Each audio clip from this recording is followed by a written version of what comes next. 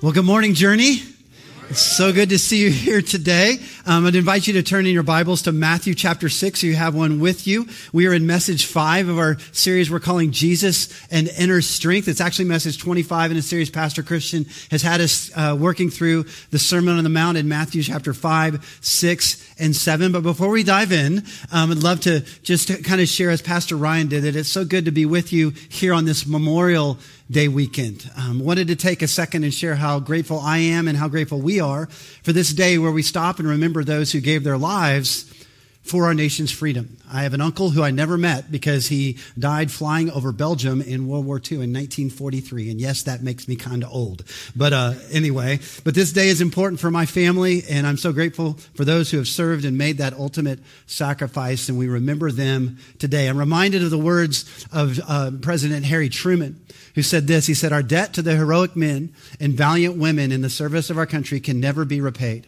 They have earned our undying gratitude. America will never forget their sacrifices." And so this is an important weekend just to remember that we live in a country where, because of what those men and women have done, we have the opportunity to do this, to celebrate together as the Church of Jesus Christ in America. So we're very thankful for this Memorial Day weekend. All right, let's get rolling. Like they said in Smokey and the Bandit, we got a long way to go and a short time to get there. And if you don't know what I mean, then ask your parents, okay? But the series premise that we've been working with during this series is to learn the spiritual practices that lead to the potential of spiritual inner strength. We're really talking a lot about having the inner strength of Jesus in order to live a life of spiritual victory. So as we set the table for today's message, I want to start with a few questions, maybe some things that you brought into the message time here in the service here today. Let me just ask you a few questions. What in your life makes you feel anxious? What in your life makes you worry? What stresses you out? I'm sure something. Is there anything in your life right now that you're losing sleep over? Anything in your life that you've lost your appetite over?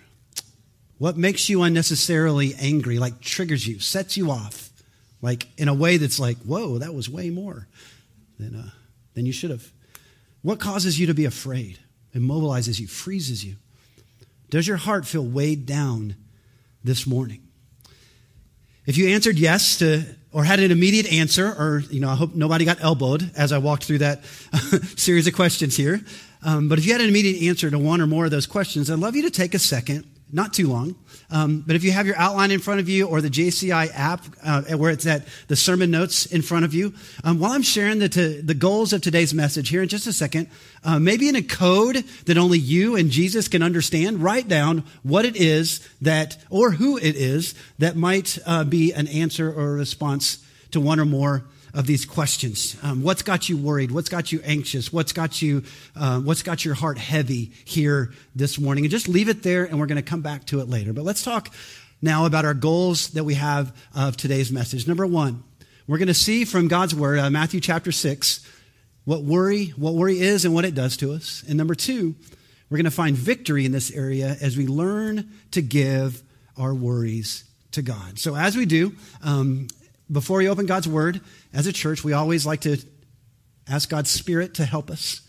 So will you join me in prayer as we seek God's help in this message today? God, we thank you for this Memorial Day weekend. We thank you for those who've gone before us. God, we thank you this morning for your word. I personally want to thank you so much for this specific chunk of 10 verses kind of nestled there in the middle of this Sermon on the Mount that you have used over the years to impact and change my life. And I pray this morning that you would use this word to change us as well. And we ask these things in Jesus' name. Amen. All right, Matthew chapter 6, verses 25 through 34. Jesus is talking to his disciples here, and he says this to them. He says, "Therefore I tell you, do not worry about your life, what you will eat or drink, or about your body, what you will wear. Is not life more than food, and the body more than clothes? Look at the birds of the air. They do not sow or reap or store away in barns, and yet your heavenly Father feeds them. Are you not much more valuable than they?" If that is how God...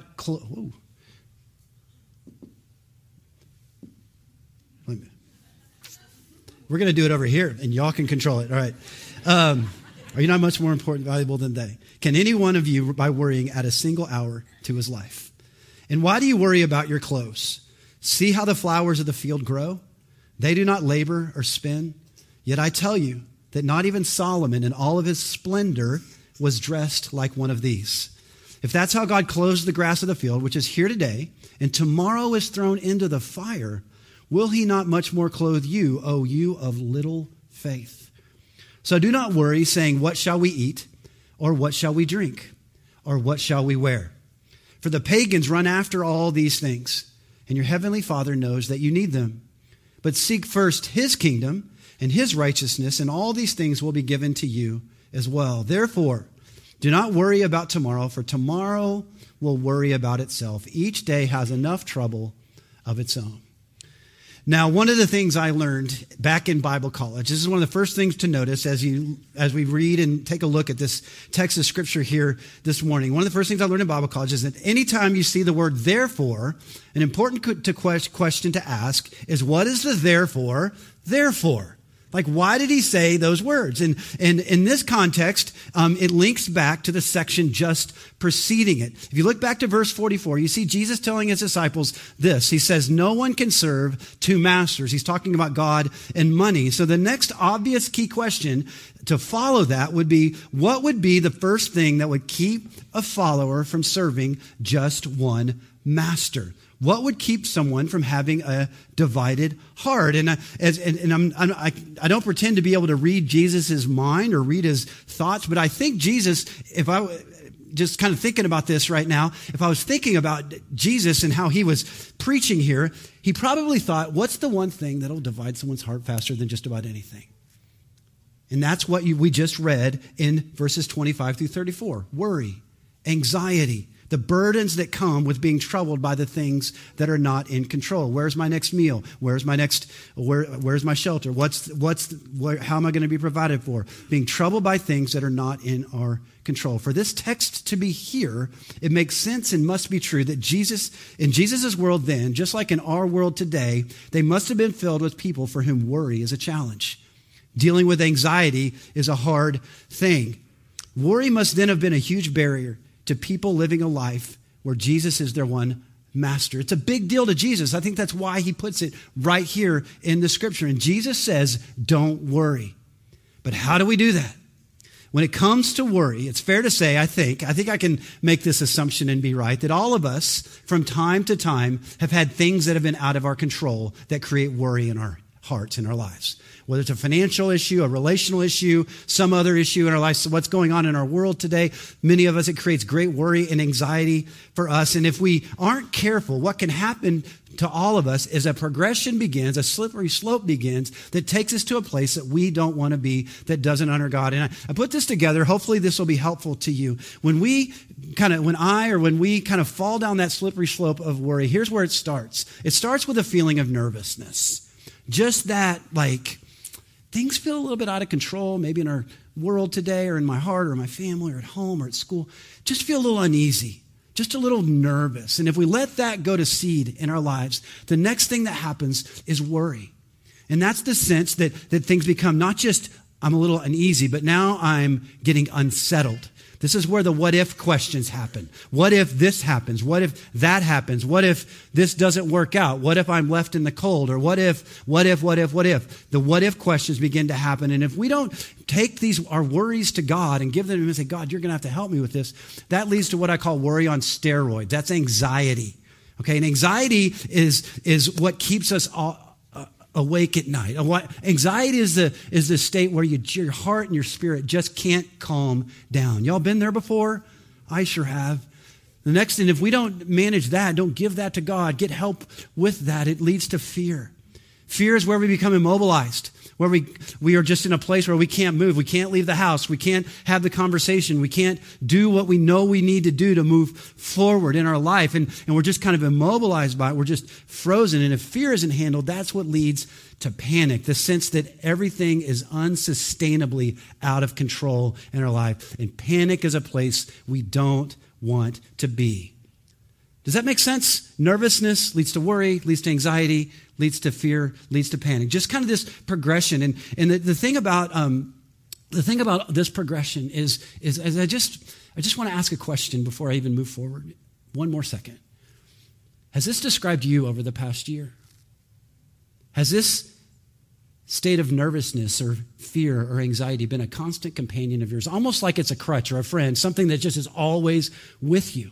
And it kind of consumes your thoughts and your life. So if that describes you today, or if it describes someone close to you today, and you've noticed these things in him or in her, then I'm so glad you're here today. Because today what we're going to do is we're going to look at what worry is, we're going to look at what worry does to us, and then we're going to look at what to do about worry, anxiety, fear, and panic, so that we can experience God's victory and his peace in our lives. That's really where we're going here today, because our heart as a church, our heart as a staff, our heart as those who are kind of fellow sojourners on this path towards Jesus is this. We want to help you to experience the peace and victory that God wants you to have. But that happens as we can identify things in our lives and say, God, help me in those areas. So let's look first at what worry is. Worry is it comes from the word worry comes from the old German word Vergen.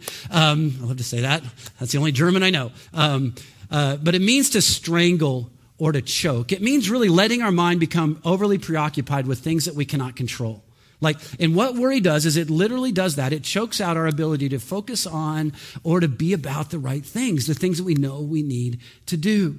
And every time you see the word worry in the New Testament of our Bible, it's used lots of times there, and it always indicates something that divides, something that distracts, or something that separates us from God's best for our lives. It's like a distraction that pulls us away. For me, if I was to use one word to describe what worry does to me, it's the word pressure. When I'm worried, I just feel this pressure that settles on my chest. And when I'm walking around worried, it's not hard for people to notice and see. My wife sees it. My friends see it. It just is something that is just part of me. Some people, it settles in their head and they just can't think straight. Some people, it settles in their stomach and they can't eat. Some people, different people have different ways that worry manifests itself. For me, it's just pressure. And I wonder this morning, how many of you guys are feeling that today too? We're going to help you. We're going to help you get through it, okay? Next, let's look at what worry does to us. Number one is worry damages our health. Worry can literally be a killer. Anxiety and fear and the things that go with it literally can be a killer. Did you know that 40 million adults in America today are affected by disorders related to worry and anxiety in their life? Did you know that? Did you know that worry and anxiety related issues are the number one mental health problem or challenge among women today, and the number two health problem or challenge among men today, only second to drug and alcohol abuse? And that's huge. But here's one statistic about anxiety and worry that really hits me in the heart, because I love working with students. I love working with teenagers and helping them know Jesus and grow in Jesus. Even our students are feeling it today. One psychologist reported that the average high school kid today has the same level of anxiety as the average psychiatric patient in the early 1950s. Think about that. The average kid today carries enough anxiety that 60 years ago would have locked him up. That's crazy. Just this past Wednesday, I was at student ministry, and there was a young man I noticed as he kind of came into the group, and he just seemed a little down, and he walked into his small group, and I actually ended up pulling him out of his small group because I just sensed something. And as I walked up to him, and I kind of grabbed him, put my hand on his shoulder, and I just looked at him, and his head was down like this. And there's no reason like his head should be down like this. I mean, he's a big, strong, good-looking, sharp kid. Most weeks he's just, kind of just a normal high school student. But this past Wednesday, I'm looking at him, and I'm asking him questions. I'm saying, hey, man, how are you doing? And the only thing he can say to me is, I don't know. I said, how's your family? How are you doing at home? I don't know. How's your heart? I don't know. And this kid, you guys, had so much anxiety in his heart, in his life, that it was crushing him. It was crushing. I could just see it. I could just feel it. And I just think about that worry does so much damage to so many people in our world today, and our kids today are walking around with so much of this, and it's damaging their health. It's damaging the way they view God in the world. Here's the second thing worry does to us. Worry disrupts our productivity. It distracts us so much that it keeps us from being productive. The more we spend time thinking about and fretting over the things that we can't control, the less we're able to focus on the things that really matter, the things that and the people who are in front of us needing our time and attention. If you're preoccupied thinking about all the things you can't control, how can you be focused and present with the people that are right in front of you? You know, there's a statistic from the United Kingdom from a healthcare provider called Benetton Health. They revealed, check this out, that the average person spends more than 5 years of their life worrying. The average adult loses about 2 hours a day worrying about issues like their love life, their personal finances, their health, getting old, and their job security. 2 hours a day wasted because we're so worried about stuff that we can't control. You know, if I was to ask you to raise your hands here today and say, how many of you lost sleep? Don't do it. Don't raise your hand. But how many of you have lost sleep over things just this week? How many of you have headaches that are, you can't really describe the physical symptoms, but you just have headaches all the time because of the concerns in your life? How many of you have difficulty concentrating, or an upset stomach, or muscle tension that's just, it all just kind of settles for some of us right here? There's just this tension right here, and it creates all kinds of problems for us. How many of you are exhausted, and there's really no physical reason to be exhausted except just all the things that you're carrying in your own life, in your own heart, in your own mind, in your own spirit? You know, worry, for me, worry creates questions in my mind. And if I go to seed down that like progression of nervousness to worry to anxiety to fear to panic, if I let that go and kind of fall down that rabbit hole myself, the questions I ask are like, they're about my family, they're about my kids, they're about my future at church, they're about, am I doing a good job? They're about, am I letting the people that I lead, are they getting what they need from me? Are the people who are leading me, am I serving them well? You know, what if this message stinks?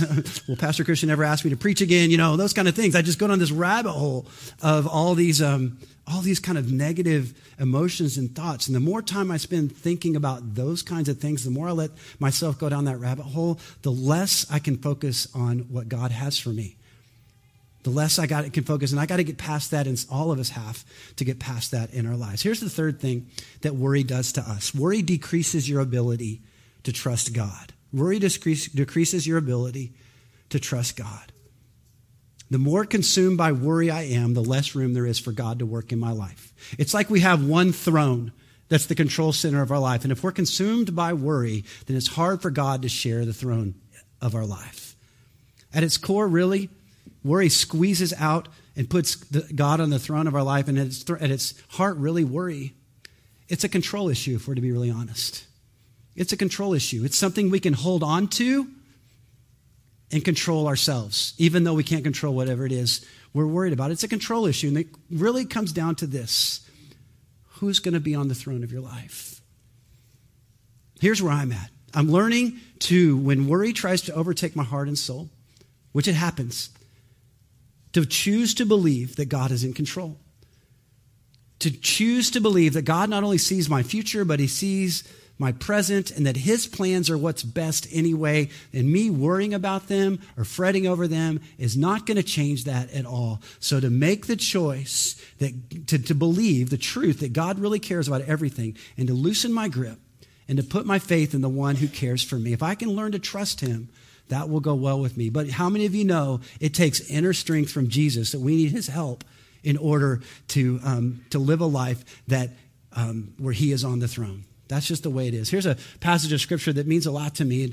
And as I think about it, that the writer of Proverbs says this. He says, it's an anxious heart that weighs a man down, that weighs a person down. And isn't that the truth? That the more worry, the more anxiety we carry, the more weighed down we are. And I think that's why Jesus is so strong with his disciples. I think that's why in verse 30 there in Matthew 6, he talks about how God, who clothes the grass of the field, which is here today and tomorrow is thrown into the fire, how much will he not much more clothe you? And he says, he looks at his disciples and says, you have little faith. Like he almost insults them. He says, you mean you don't even have enough faith to believe that I can take care of your physical needs? And he kind of gets in there chilly there. He kind of gets on them there. It's why he's so strong here, because he understood this, that worry in a heart that truly trusts God can't share the same space.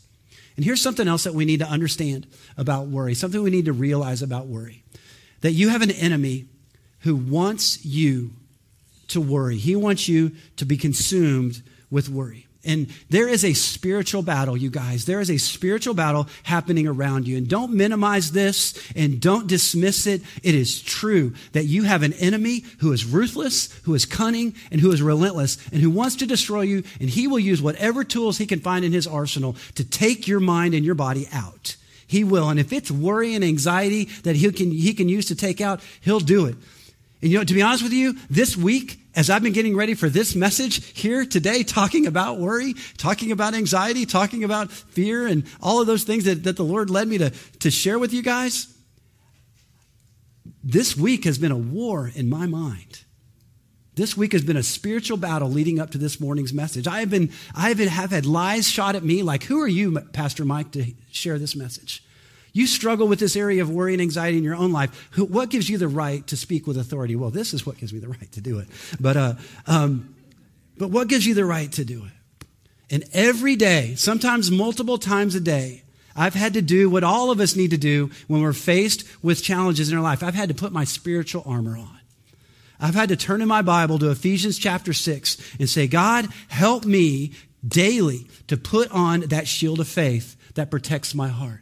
Help me to put on that belt of truth that tells me the truth about what God says about me, not the lies that Satan hurls at me. To put on that helmet of salvation that says my identity because of what Jesus did on the cross for me and my receiving his gift of eternal life. Because of that, my identity is sealed, secure, and forever with him. To put to shod or to kind of decorate my feet with the gospel of peace and to walk in peace today, not in worry, not in anxiety, but to walk in peace because of who Jesus is and what he's done in my life. And ultimately to take that sword of the Spirit, the word of God, and to allow God to use it to fight off the flaming arrows that the enemy shoots my way. Every day I've had to do that. Why? Because there's a spiritual battle for my mind, just like there's a spiritual battle for your mind. And the choice we have is not, is there a battle? The choice is, are you going to engage the enemy in battle? And are you going to use the right tools to engage the enemy in battle? To use scripture to fight worry. To say, God, help me to trust you, to not fall down the rabbit hole of self-doubt, to not fall down the rabbit hole of worry. To say, I don't know what the future holds, but I know who holds the future. And that's God. And to live that out by not worrying, by not letting the cares of this day to so distract me from God's best for my life that I miss out on what God wants to do in and through me each day. Amen? Amen. Guys, Satan is real. And whether he can kind of trick you by convincing you that laying up money and treasures in heaven of wealth and power are what lead to like success in your life, or he can trick you into thinking that wasting mental energy on things you can't control is where you need to invest your time and your energy. He doesn't care. Again, he is ruthless, he is cunning, and he is relentless. And he'll come in the front door, he'll come in the back door, he'll come in the side door as long as you let him in. Don't let him in. Don't let him in this area. This is such a big area for so many of us in our country today. We let worry and anxiety and fear and panic just so immobilize us that we miss out on God's best for our lives. And that's not something God wants us to do. I found this statistic as I was getting ready for this message by a doctor named Dr. Lucas Lafreniere, and it says he's a social psychologist, but man, this could be in the Bible. It kind of is already, but not exactly like this. He quantified, that means that he proved that 91.4% of all the things we worry about never actually happen. 91.4%. Like the stuff that you kind of get all worked up, the stuff that I get kind of worked up about, it doesn't even happen anyway. So why let yourself go there? So let's stop worrying. But how? Let's turn a corner now and figure out what we have to do in order to not allow worry and anxiety and nervousness and all those things to kind of win the day in our hearts. A few years ago, I read a book by Max Lucado, pastor and author Max Lucado, called Anxious for Nothing. It was really helpful. I commend it to you, called Anxious for Nothing. And what Max Lucado does in that book is he takes the word calm, C-A-L-M, and he uses those letters as a teaching tool to answer this question. And it's really helped me, and I want to kind of take the last few minutes of the message here to kind of equip you, to help you to win that nervousness, worry, anxiety, fear, panic, when that rabbit hole attacks your heart, attacks your mind, attacks your stomach, whatever it attacks your life. This is a weapon you can use to fight it. And the first weapon in that arsenal, what I need to do is to celebrate God's goodness. To celebrate God's goodness, to fish for good news rather than the negative of what's happening around us, to throw that line out into the water and say, God, what are you doing that's good in the world? Let me think about those things. Let me think about those things that are true, that are noble, that are right, that are the truth. You know, here's one of the things you find. At least I find this in my own life. As gratitude enters the human heart, it pushes anxiety out. And one of the things I've been doing this year, I shared this in a message I gave in January. One of the things I've been doing all year is either every night or every morning, first thing in the morning, I bought a little weekly planner, and every morning I just write down one or two things in there of a place where I saw the goodness of God in or around me over the course of the previous day. Just as kind of a reminder to celebrate God's goodness every single day, because we can get so focused on our stuff that we forget to take a moment every day and just to remember how good God is. I thought I'd share a few of them with you and then encourage you to do it yourself. Here are a few of the things that I've written down in my goodness journal this year. Number one, my daughter Katie, who's 22, graduated from college and, here's the best news, has a job. Yeah, woo, 2 down, 2 to go. All right. Number 2, my wife still likes me, and she actually loves me. 28 years this August. Yes, we got married at age 12, so y'all just hush. Number 3, my kids and I are cool. Even my 16-year-old thinks I'm okay. I mean, she wouldn't say I'm awesome, but I'll take okay. And if you have a 16-year-old, you understand what I mean, right? Number 4, because of Jesus, God loves me like crazy. And I love him too. Never recover from that, friends. Never recover from the fact that God demonstrated his own love to you in this, that while you were a sinner, Christ died for you. Never take that for granted. Never recover from that. Be grateful every day for the love of Jesus in your life and the grace of Jesus in your life. And number 5, I'm a living, breathing, and healthy person. Today, I can bench press my weight. I can do lots of pull-ups, and I still have hair on my head. What's up, Ryan? How's it going?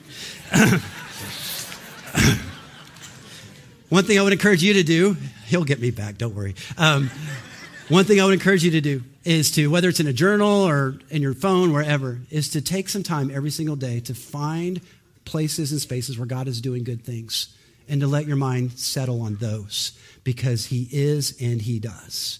You know, in the midst of all the bad news happening in our world, there is a good God. One personal story I'd love to share with you in this area. I love to serve in our student ministry, and about a month ago, we had what was called a best day ever night. And basically what that means is we encourage the kids to all bring their friends, and we share the gospel and give kids an opportunity to say yes to Jesus. And we had one of those about a month ago, and there's a family that's been coming to our church for a while. They have twin girls, and they're 6th graders, and they've been coming since December or so. And one of the things I love about this family, or these kids, these twins, is that they never come alone. They always bring friends to youth group, which is fun. You know, it makes it more fun when there's more kids. And every week they bring friends. And one of the friends that they started bringing a little over a month ago is a girl named Chloe. And Chloe goes to, well, until she finished this past week, went to Summit Point Elementary, which is where my wife, right here on 150, which is where my wife is the PE teacher. And so she's had Chloe for 7 years. And every once in a while I'll hear, you know, she'll tell stories about kids and to me at the dinner table or wherever. And every once in a while she'll tell stories about this kid, Chloe. She just loves her little glasses and braces and brown hair, just this little thing, and sweet and all those things. And these twins started bringing Chloe. And at our best day ever night, a month ago, Chloe was sitting about where you are, Jeff, or Don, just a few rows back on the right side, right there in the aisle. I gave kids the opportunity to receive Christ. And like Pastor Christian does at Christmas and Easter, he asked anybody who wants to receive Christ to raise their hand. And with every head bowed and every eye closed, people just have their hands raised all over the auditorium. There were 11 spiritual decisions this night. But I remember looking right over there, and there was little Chloe, and I watched her as her hand went like this, just kind of like this. And she had her head like this, and I counted it. And, you know, you can kind of feel my voice, and I go, and 11. And she looked up and she smiled, and I smiled at her, and I texted my wife and I was like, Chloe accepted Jesus. And we were all so excited. And afterwards they were screaming in the lobby. I don't know. That's because they're 6th grade girls. I don't know. But anyway, can I just say this to you, that there is so much good going on around you. There is so much good that God is doing. He is at work all the time.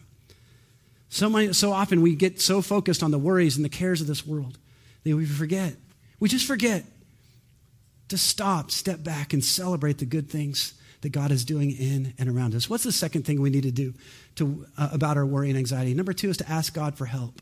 To ask God for help. In the book of Philippians, a letter that the Apostle Paul wrote to the church in Philippi from a prison in Rome, he said this to them. He said, in every situation, circle that word every if you have your Bible open, every situation, by prayer and petition with thanksgiving, present your requests to God. How many situations does Paul say to pray in? Every situation. That means there's not a thing that happens in your life. There's not a conversation you have. There's not an appointment you keep. There's not an event in your world that God says, don't pray about that.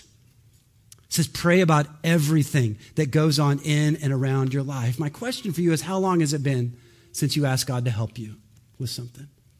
How long has it been since you asked God to help you? Is there a kid in your family, if you're a parent here, who you need wisdom in how to raise because they're just out of control, or they're just not following the line, or your relationship is broken with them? If there is, have you asked God for wisdom? Have you asked God for help? Is there a relationship in your life that needs healing? Have you asked God for wisdom in that? Is there a situation you can't solve? Is there a physical challenge that you're facing that you've been trying to manage it? You've been trying to, suffer through it, but have you asked God for help? Sometimes we skip the most obvious thing, don't we? Have you asked God for help? In every situation, by prayer and petition, with thanksgiving, present your request to God. That verse goes on to say, and the peace of God, which transcends all understanding, will guard your heart and your mind in Christ Jesus. Why do we have to ask God for help? Number one reason why is because none of us have it all figured out. None of us do. If you think you do, you don't. You don't. And God wants to help us. God wants to help us. Here's the third thing to do if we want to give about our worry and anxiety, and that's this: to leave your worry to God. To leave your worry to God. To let remember that progression: nervousness, worry, anxiety, fear, panic. When you start to feel that nervousness, that out of control, uneasy feeling, to let that serve as not something that goes to seed in your heart and takes you down a negative rabbit hole, but let that serve as a trigger, that when worry hits you, just let that serve as a trigger to pray. To say, God, there's something happening right now. There's something going on in my spirit that I'm uneasy about, that I'm feeling nervous about, that I feel is out of control. I'm going to give it to you. And every time that nervousness hits, don't let it go to seed. I love what Paul says in 2 Corinthians chapter 10, verse 5. He says, take every thought captive. I love that picture of captivate your thoughts. Literally grab them and make them obedient to Christ. Delete the ones that are not of Christ and take the thoughts captive and make them obedient to Christ. Maybe here's how you can do it. How do I do that, Pastor Mike? Here's how you can do it. You can say, God, I got this thing. I got this meeting. I got this situation. I've got this challenge. I got this decision to make. I got this relationship where there's tension. And my history has been to just let it mess with my head. To just cause me to lose my appetite, to cause me to lose sleep at night, to cause me to lose my focus, to distract me at work, to damage whatever it might be. My history has been to let it mess my world up. But Lord, not this time. Not this time. I'm going to leave it with you. I'm going to do what your word says. I'm going to do what 1 Peter chapter 5, verse 7 says, where Peter says to cast all my anxieties upon you because you care for me. I'm going to do what Matthew 10 says, to come to Jesus with all of my burdens and to give them to him, and he will give me what? He'll give me rest. So this time, I'm going to take that worry and I'm going to leave it with you, and I'm going to put it in your hands, God.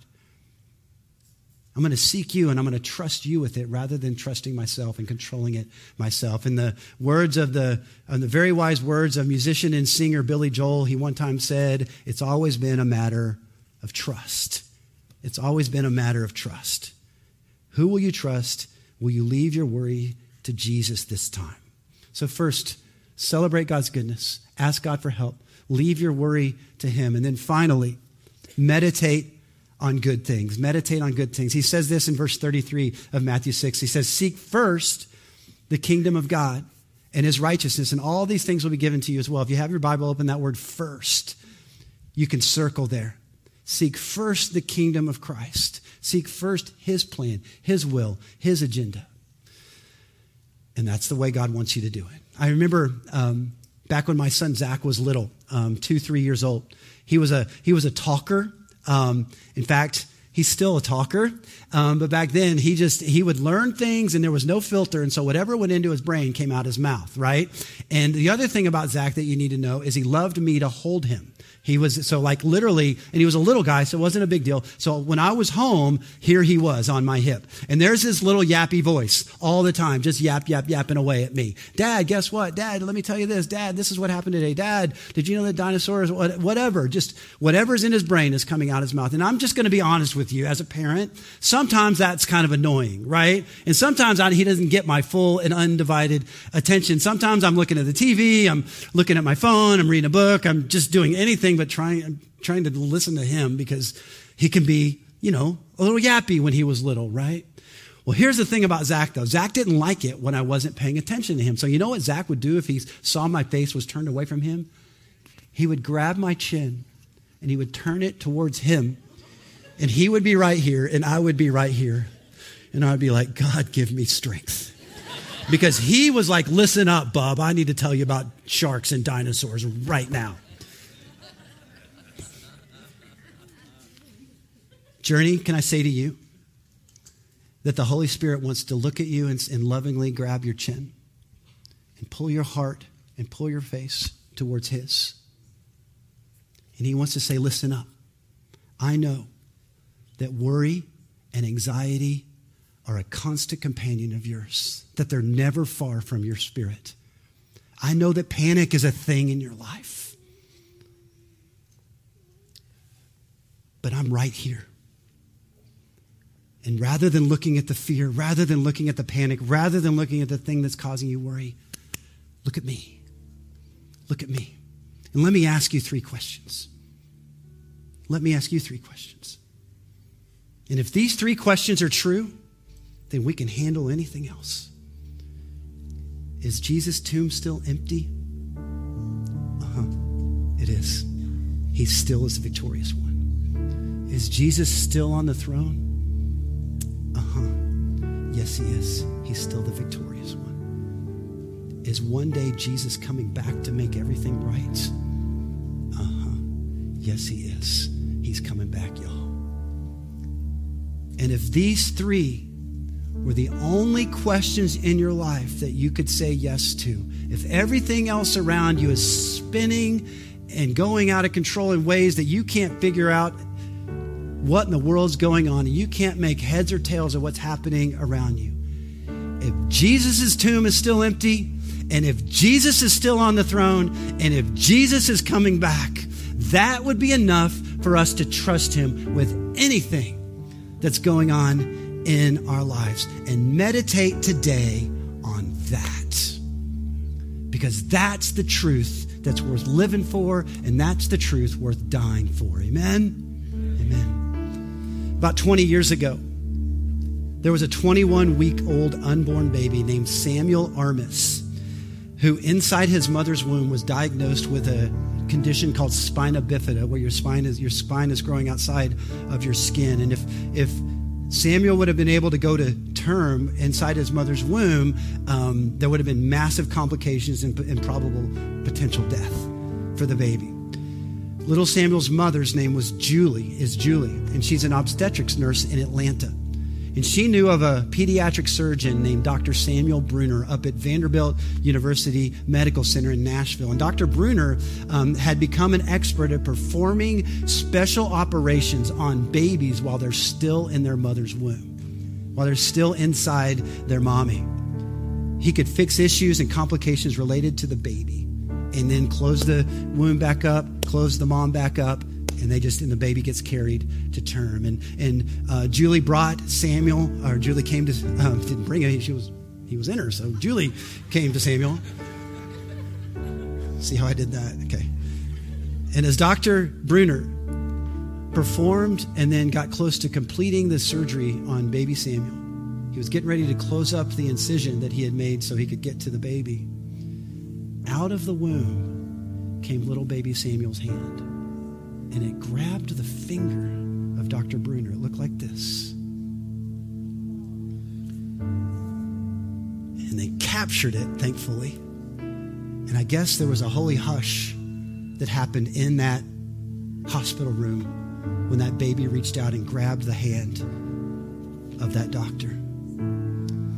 Some of you today are going through your days, allowing the worries and the cares and the anxieties and the fear and the panic of what's going on around you or within you to so stir you up that you can't experience the peace of God in your life.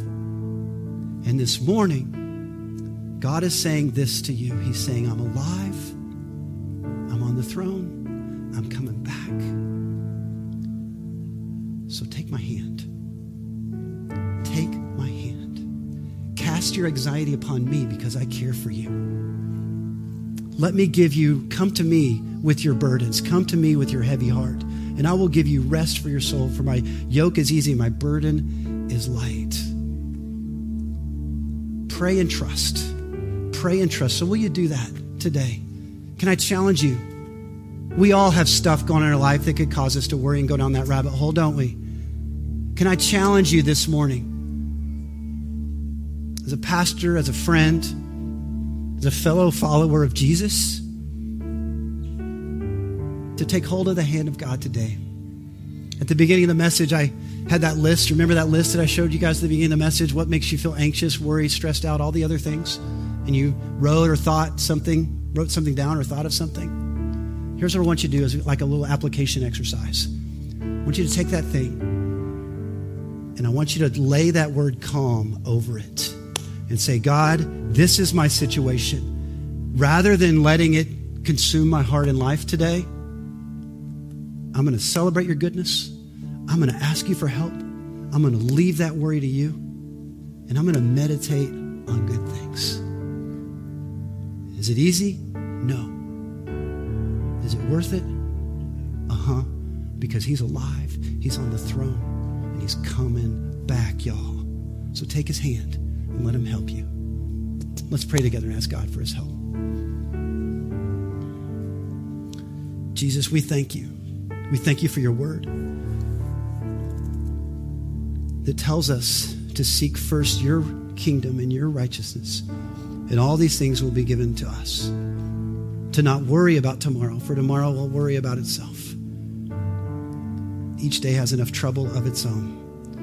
And journey with every head bowed and every eye closed here in the auditorium and watching online as well. The question on the table is this: what causes worry and anxiety in your heart to the point where you just can't shake it? Can you acknowledge that before God? He already knows about it. Can you acknowledge it? Get it out into the open. Say, God, this is my thing. Will you let God bring his calming peace to your situation? Will you celebrate his goodness? Will you ask him for help? Will you leave your worry with him and meditate on the good things of who he is and what he's done and what he wants to do in your life? God, we need your help with this. We thank you that the tomb is still empty. We thank you that Jesus is still on the throne. And we thank you that one day you're going to come back and make it all right. But in the meantime, in the already but not yet that we live in, God, help us to lean into you. To the person here, maybe the man, the woman, the boy, the girl here today, who you don't know this Jesus of whom we've spoken today. You know about him, but you don't know him. You don't have a relationship with him. I want to encourage you this morning to, in the silence of this place, in the peace, whether you're watching online or here in the auditorium today, just in the peaceful presence of the sweet Holy Spirit, would you allow him to draw you to himself today? Would you admit what so many of us already have? Will you pray, Jesus, I'm a sinner in need of a Savior. I have lived on the throne of my life for so long. And I made a mess of things. My sin, my brokenness. Man, it's not only hurt you, but it's hurt others. And Jesus, in this place, this morning, I open my heart to you and receive your gift of salvation. I receive your offer of new life found in Jesus, who died on the cross and rose again from the dead. I open the door of my heart and I receive you as my Savior and my Lord. Take control of the throne of my life. I don't know what all that means, but I'm willing to open my heart to you if you'll come in.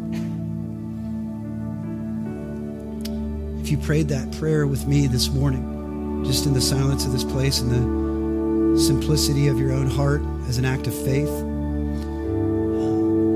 I want to rejoice with you, and I want to thank God for your decision. And in just a couple minutes, after the song, Pastor Ryan's going to come up and he's going to kind of give you your next step that we need you to take, that we want you to take so we can help you.